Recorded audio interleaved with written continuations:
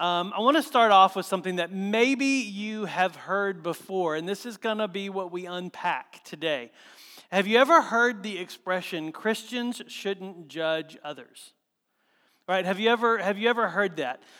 Judging others is the stance that people take where we decide or you decide if someone else is wrong. Right? You decide if they're morally wrong, intellectually wrong, or let's be honest, just flat out Facebook, social media wrong, right? And it's a common thought for you and me to take this position of we shouldn't judge others. And we get this thought from a very reliable source. We get this thought from the scriptures, right? I mean, this is from Matthew, from the Gospel of Matthew. It says, do not judge or you too will be judged, right? Do not judge or you too will be judged. Or Paul, when he was writing to the Romans, said this. He said, therefore, you have no excuse, O man, every one of you who judges. For in passing judgment on one another, you condemn yourself because you, the judge, practice the very same things. And so it seems pretty clear, doesn't it? If Jesus said it and Paul said it, and they both are saying, do not judge. Jesus was talking to the nation of Israel. Paul was talking to this new church in Rome that was comprised of Jewish people and Gentile people. It seems pretty clear. So let's just go grab lunch and head over to the park, shall we? But the problem is, those aren't all the scriptures about judging and judging others. As a matter of fact, it gets kind of complicated because we see verses like this. This is Paul, the same guy that wrote to Romans, writes to the Corinthians, and he says, for what have I to do with judging outsiders? Is it not those inside the church whom you are to judge? God judges those outside. Purge the evil person from among you. Now notice this sounds like, all right, we should have everybody, we should divide. That's what we should do. This is great. But notice this sounds like a do not judge verse at first, right? That we don't judge those outside the church. But then Paul talks about those inside the church, and quite honestly, it gets very judgy. To purge the evil person, put that on a picket sign and stand outside and see what happens, right? Or how about this one? Beloved, do not believe every spirit, but test the spirits to see whether they are from God. For many false prophets have gone out into the world. And so test the spirits is John's way of saying you have the ability to judge the person that's teaching the word of God to you, the person that's speaking prophetically to you. That is the job of those in the church, is to test those spirits to see whether they are true or not. And so John's putting his readers in this place of being able to judge those who teach. Now that sounds like judgment to me. Or how about this one? Matthew 18. So Jesus was teaching about how to deal with conflict in the church. And he says, if your brother sins against you, go and tell him his fault between you and him alone. If he listens to you, you have gained your brother. But if he does not listen, take one or two others along with you, that every charge may be established by the evidence of 2 or 3 witnesses. And if he refuses to listen to them, tell it to the church. And if he refuses to listen even to the church, then let him be to you as a Gentile and tax collector. So what Jesus was teaching in Matthew is that you can judge when someone sins against you. As a matter of fact, the book that we're studying right now, James, is full of judgment, right? Because he's telling this church what to do and what not to do. He's telling them to get rid of all moral filth, as we've been going through James, which is a judgment call that they haven't, that there's moral filth in and among them. He said to do what God's word says, which is this judgment call on them that they're not doing what God's word says. He's telling them to watch what they say, that their tongue, remember that sermon? Anybody got beat upside the head with that one? Right? Like that's a judgment call that James is making. To stop showing favoritism, because that's what they were doing. To stop. Last week we saw James say, stop fighting with each other. Because that's what they were doing. And so really, here's our question for today is how do we know when to judge? How do we know when to exercise this ability in us to discern right from wrong, and not only for ourselves, but for the person sitting next to us? You see, it's an important question because when someone says Christians don't judge, how do we respond? Do we say yes? Do we say no? Do we say, well, it depends? Another way to think about it is this way: is the judgment of another biblical or unbiblical? Is it biblical or unbiblical? Because you see, what we're going to do today is, I hope, help answer this question for us. Because today we're in this middle of this series called Wholehearted, where we're going through the book of James. And we're going to use this passage in James as a springboard to see what the whole of Scripture says about this question: can we judge? Is judgment biblical or is it unbiblical? And we're going to see what our Bible says about when we can judge others or if we can't. And so turn with me to James chapter 4. We're going to be covering a whole 2 verses in James today, verses 11 and 12. And it's on page 852 if you need a Bible. There's one in front of you. That's the Bible that it's on page 852. I have no idea what page number it is in your own Bible, but it's in James chapter 4. You can also download the Bible app, and we're under events and under Fellowship Asheville. And y'all, I'm going to give you a little warning right up front.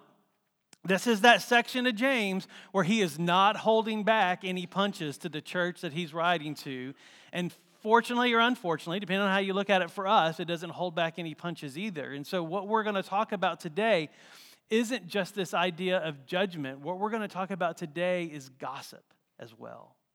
Because that's what unbiblical judgment looks like, is it looks like gossip. Now, as we keep in mind, as we've been going through James, James has been hitting specific issues in the church that he's writing to, actually as a group of churches that he was writing to. And what he's telling them time and time again is that there's issues that not only divide the church, but they divide the hearts of the people in that church. And we've been talking about how those same issues divide our hearts and our time. It's not just a them problem, it's an us problem, which is why we're calling this series Wholehearted, because that's James's intention in writing this book, is that we all have this wholehearted faith where our hearts aren't divided. And what we're going to see today is this issue of judging others and doing it right and doing it wrong is what causes, or actually is what spawned from from a divided heart. So let's look today and see what this wholehearted faith looks like, when we can judge and when we can't. Chapter 4, verse 11 says this. So he's saying, "Do not speak evil against one another, brothers." Now, last week, what James did is he identified 2 groups of people that were fighting against each other. Those that were in the church for kind of selfish ambitions, and those that were in the church for more holy ambitions. And they were at war with one another. And what he's doing here is he's kind of taking it another level and showing us what they were doing. Like, they weren't like taking out swords and fighting each other. They were using words as their weapons. And when he says, do not speak evil against each other, in the Greek, because this part of the Bible, original language was in Greek, those terms mean something very specific. And it means that they weren't, that they were calling each other names, that they were speaking untruths about each other. That's what these words mean, that this was a war of words between these factions. And now I'm sure, if you've been around the church world for a while, you might have experienced this in your church life, of people doing that, of factions in the church using words as a weapon against each other. And the words that they use maybe aren't like full out name calling, but maybe they are half-truths. The part of the truth that always makes their side look good. You know, nobody ever shares that other half of the truth, right? That's why it's called a half-truth. You share the half that makes you look good. As I was doing research for this, I ran across this story of a church that was this incredible picture of what this looks like. And it was a true story, and I'm sure as I tell this story, some of you have experienced something like this. But this church had a pastor, and he was a new pastor. He'd only been there for a couple of years. And when this pastor made decisions, there was a certain family in the church that didn't like all those decisions. And we'll call them the power family, right? Because there are some churches where you have the leadership that's in place, but then you have the families that really hold the power of the church, right? I'm not going to ask if anybody has seen a church like that, but they exist. This power family, they don't like the decisions this pastor is making. There's a disagreement. The pastor's going a direction that they don't like. Maybe the pastor said something that they don't like, but there's something going on where this family does not like what the pastor is doing. They've tried the avenues that normally work, like talking to him, but he's not budging. They've tried talking to the leadership of the church. They're not budging. Maybe this is what God wants to do. They're not convinced. So what do? This is a true story. Not here. Don't look around. They make up lies about the pastor and start casually bringing them up in conversation. They start telling people to pray for the pastor because of this, and this that are completely made up. What happens is that those rumors do what rumors do, and they spread like wildfire. The pastor finds out about the rumors. By then, it's too late. The damage is done. He resigns and moves on. That is what James is talking about. And he's telling this church that he's writing to, this group of churches that he's writing to, y'all, stop it. Stop speaking evil against each other. And notice he does something here that I think changes the tone of this. I think it is the gospel in James pouring out over this situation. Because if you look at the beginning of verse 11, it says, "Do not speak evil against one another." What does the word after that say? Brothers. Some of you might have brothers and sisters because it's the same word. It's this family word that means the church. And what I love about this, James isn't just saying, y'all stop doing this. He's saying, listen, we've got to stop doing this. We're a family, and we've got to stop doing this. And see, this is important because I love James's heart here because, he's not saying y'all, he's saying let's. He's not saying it's your problem, he's saying it's our problem. And this is actually the first indicator that something is gossip or something is biblical judgment, because biblical judgment always starts with a we, not a you. You see, gossip starts with a you, doesn't it? You're doing this, he's doing this. Biblical judgment starts with this attitude of we are in this together. And I'm going to tell you something that you're doing that I think is against Scripture, I think is sinful, or something that I think is going to lead you down a wrong path. But biblical judgment says, I am not just going to drop this bomb on you and go, I am in the midst of this with you. And together, we are going to work on this. You see, this is what biblical judgment does. It says we. Now, I'll explain more about it in a minute, but remember, when someone exercises biblical judgment, there is this tone and this attitude of we are in this together. It's not you versus us. It's just us. Well, look at what else James has to say. He says, the one who speaks evil against a brother or judges his brother speaks evil against the law and judges the law. Now, James right now is going to say, okay, if you're going to choose unbiblical judgment, I'm going to turn the volume up on this and just let you see what it is that you're actually doing. I want you to see the heart behind what you're doing. And James is showing us this power dynamic here of unbiblical judgment, that the person that talks about another, that they're not just judging the person. What James is saying is that they're actually standing in judgment against God's law. Why? Now, for the sake of clarity, I mentioned this in the beginning, but let's go ahead and call on judgment, unbiblical judgment, what it is. That unbiblical judgment is the word gossip, right? And when someone gossips, they are standing against the word of God. Why?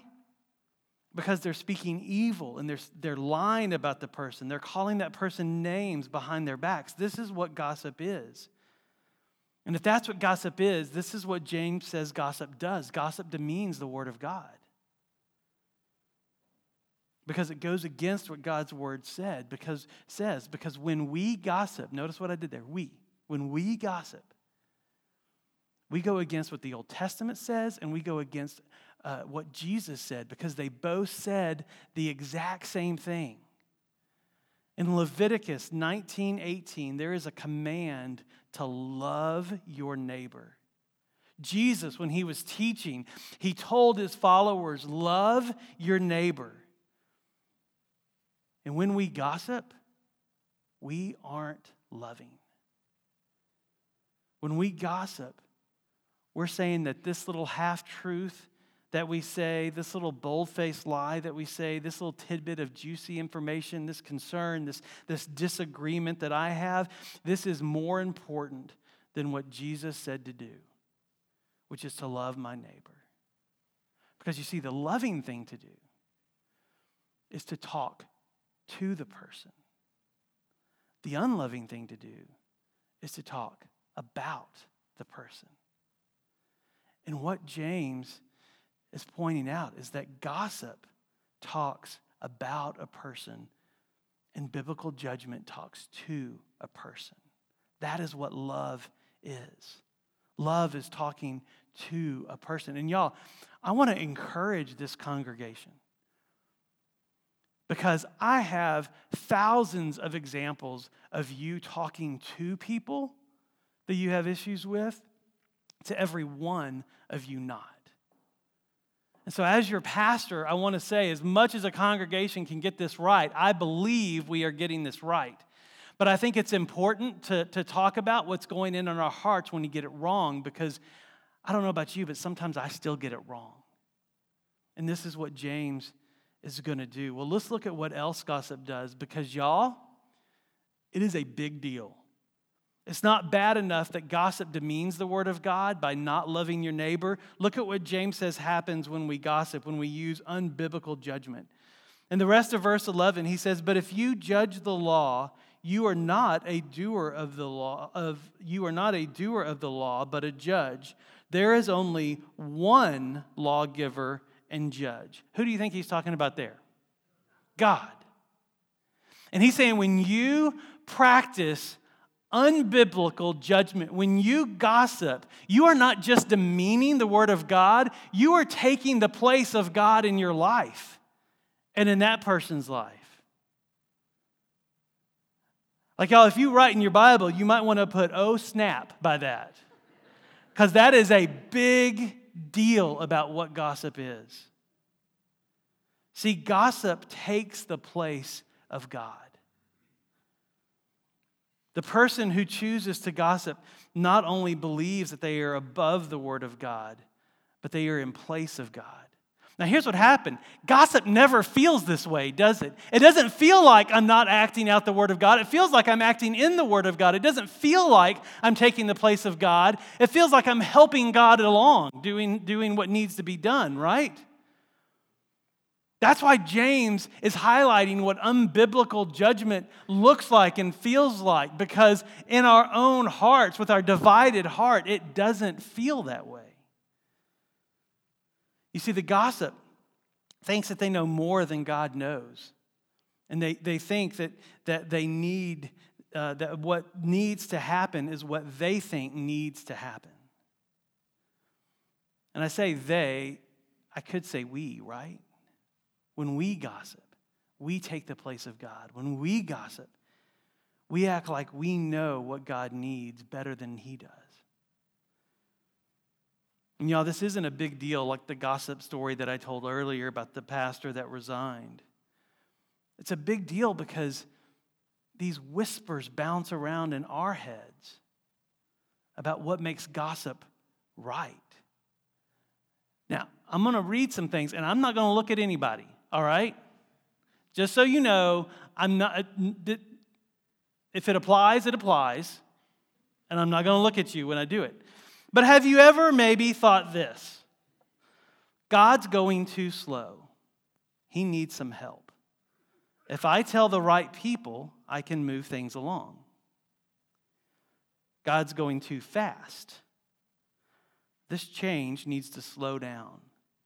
If I share my concerns with people, surely with enough of us, the leaders will slow down. These leaders don't really know what's going on in the congregation. If they did, they would do what I want them to do. It's not just what I want to do. I've been talking to people, and there's lots of us who want this. So, not looking at anybody, all right? But you see, this is where playing the role of God becomes so dangerous. And where it divides, because here's what I've seen gossip do. I've seen gossip divide families. I'm not going to ask you to raise your hand, but anybody have a family that's been divided over gossip, about talking about a person instead of talking to a person? Have you ever seen friends separate over gossip, over talking about each other instead of talking to each other? Because I tell you, I've seen churches divide over gossip, over silly gossip. And this is why it's dangerous. Because gossip doesn't bring about this God-ordained, God-good change. And that's why James says this. Look at verse 12. The rest of verse 12. So verse 12 says, there is only one lawgiver and judge, he who is able to save and to destroy. You see, this is the heart of gossip. Maybe I'm being optimistic here, but I am an optimistic person, so bear with me. And I love how pessimists just call it realism. That's cute. Right? Because that's what you do. That's what I hear all the time. It's so fun. But my optimistic heart says gossips want change. Right? Like that's why they do what they do. There's a genuine level of concern there. But the way they're going about it, the way we go about it when we gossip is all wrong. But the biblical judgment and unbiblical judgment have the same goal in mind, and they both want to bring about change. But what we have to understand is that the power behind each one is vastly different. James has been very clear to talk about what the power behind division is, what the power behind favoritism is, what the power behind someone who can't control their tongue is, and he calls it demonic and unspiritual and earthly. Biblical judgment isn't that. Biblical judgment is good and holy and right. And James is saying, let's choose one and not the other. Because this unbiblical judgment isn't based on the one who can really save and the one who can really destroy what is evil. You see, one works with God, one works against God. And James's point is, if you really want to see deep and lasting change, then work with God, not against him. It may not be the way you want it or how you want it or even when you want it, but if the change is from God, guess what? It'll last. Now, ultimate change comes from submitting to and understanding the gospel. Right? Like that's the deepest level of heart change that anybody in this room or anybody listening to this podcast can experience, is submitting to God's plan of salvation, which is very simple. It is that God is holy and you are not. And if you want a relationship with God, Jesus is the only way to get it. And if you haven't submitted to that simple truth, maybe today is the day you can do that by simply saying yes to Jesus. Yes to his death and burial and resurrection, paying for the power and penalty of sin in your life. And when you do that, you have this life-changing, deep, heart-based relationship with God. Many of us in this room have already done this. And James is reminding us, the church, there is one person who can save and destroy. And it's not us. It is God. And just like He is the only one that could change your heart, He's the only one that can change their heart, whoever they are. And for us, when we try and be a God, it doesn't work. We cause more trouble than change. When we gossip, we do more harm than good, which is why James leaves us with this in verse 12. He says, "But who are you to judge your neighbor?" And so we're back to our question from the beginning. Do we judge? Do we judge our neighbor? And James's point is very simple. Listen, if you want to sit above the Word of God and you want to act like a God, then please don't. Because that's not going to do any good. If, however, you choose biblical judgment, here is what it looks like. And this is where we're going to zoom out and look at some other scriptures too, because I think it's important that we know as a church that yes, we can exercise judgment. If I see sin in your life or if you see sin in my life, we have a conversation. That's what we do. But there are ways to have that conversation rightly. And the first one is this, that biblical judgment takes an accurate self-inventory. Right? That's why James uses the word brothers and sisters. We're in this together. Jesus, when he was talking about judgment, he said, "Why do you see a speck in your brother's eye, but do not notice the log in your own eye?" Right? Biblical judgment takes an accurate self-inventory and realizes, all right, I know what their issues are, but if they knew my issues, there's no way they would listen to me no matter how kind and good and charitable I am. Like an accurate self-inventory, biblical judgment knows that we all sin and we are all deserving of judgment. But in God's grace and mercy, He has put us together so that we can encourage one another and spur one another on towards love and good deeds. And when there's an accurate self-inventory, what this breeds is compassion for the person that you're talking to, not condemnation. It breeds love and tenderness for them. Biblical judgment also takes care with God's word. Biblical judgment is this idea that 2 Timothy 3:16 says that all Scripture is God-breathed, meaning that literally it went from the soul and heart of God out to the people that were writing it. And what we see is what God intended us to see in His Bible. That all Scripture is God-breathed. And Paul is writing Timothy to say it's useful for teaching. That's why we teach God's word. It's useful for rebuking, correcting, and training in righteousness. That's what God's word is used for. And biblical judgment takes care with God's word. Biblical judgment knows the difference between feeling and fact, between hearsay and evidence, between biblical accuracy and these rumored impressions. You see, when this happens, when somebody bases their judgment on the Word of God, knowing that they've already done this self-inventory, what this breeds is this patient confidence and knowing that God will use His Word to effect change, not our words. And I'll tell you, as a preacher, I take great confidence in this.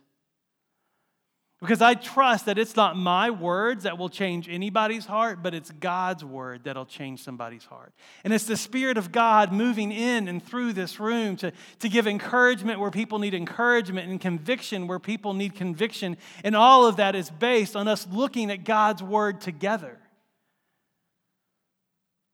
You see, biblical judgment takes care with God's word. Biblical judgment also shows this holy restraint and patience. Galatians 6:1 says, "Brothers and sisters, if someone is caught in a sin, you who live by the Spirit should restore that person gently. But watch yourselves or you may be tempted." You see, gently, not with harshness. You see, gentleness is what's needed. Because when that is there, it shows this trust in God, that He really is the one that's able to save and destroy. And finally, and I think this is the most basic one, and y'all as a church, this is the one where it all goes right or it all goes wrong. The other ones stem from this, but biblical judgment speaks to the person. Biblical judgment speaks to the person. Y'all, I'm going to be honest, I hate gossip. I hate it. It's the fastest path to dividing friends, families, churches, like I said. And yet, I struggle knowing when biblical judgment moves into gossip. Now, if I've met with you for counseling, I keep all that confidential, I promise. I'm not talking about that. But I'm talking about those normal conversations where it starts really with a good intention and it starts really with a good heart. And the reason I know I've gone too far is because after the conversation, I kind of have this sicky feeling in my stomach and my soul. Anybody have that after a conversation? Where you have to go back and go, yeah, I think I did too much. I think I said too much. Please forgive me. You see, sometimes I fail in this. And sometimes I cross the line from biblical judgment into gossip, and I try to bring it back. That's just why this part of the sermon, I think, means so much to me. Because remember, a gossip talks about a person. Biblical judgment speaks to the person. Matthew 18, one of those verses that I read at the beginning, has the way to do this. That is the guidebook for how to have a conversation like that. And the first part of it is that you go to the person in private and talk about what's going on. And if there's no acknowledgement of your own sin or then you can get somebody else involved. Then you can talk to some other people that have seen that same sin pattern in that person's life, and y'all can go sit down with them together and have that conversation. But here's what I've seen this go tragically wrong is when you get those first two steps reversed. And before you go to the person and talk to them, you talk to other people about them first. To make sure what you're seeing is true. To make sure you have the words to say.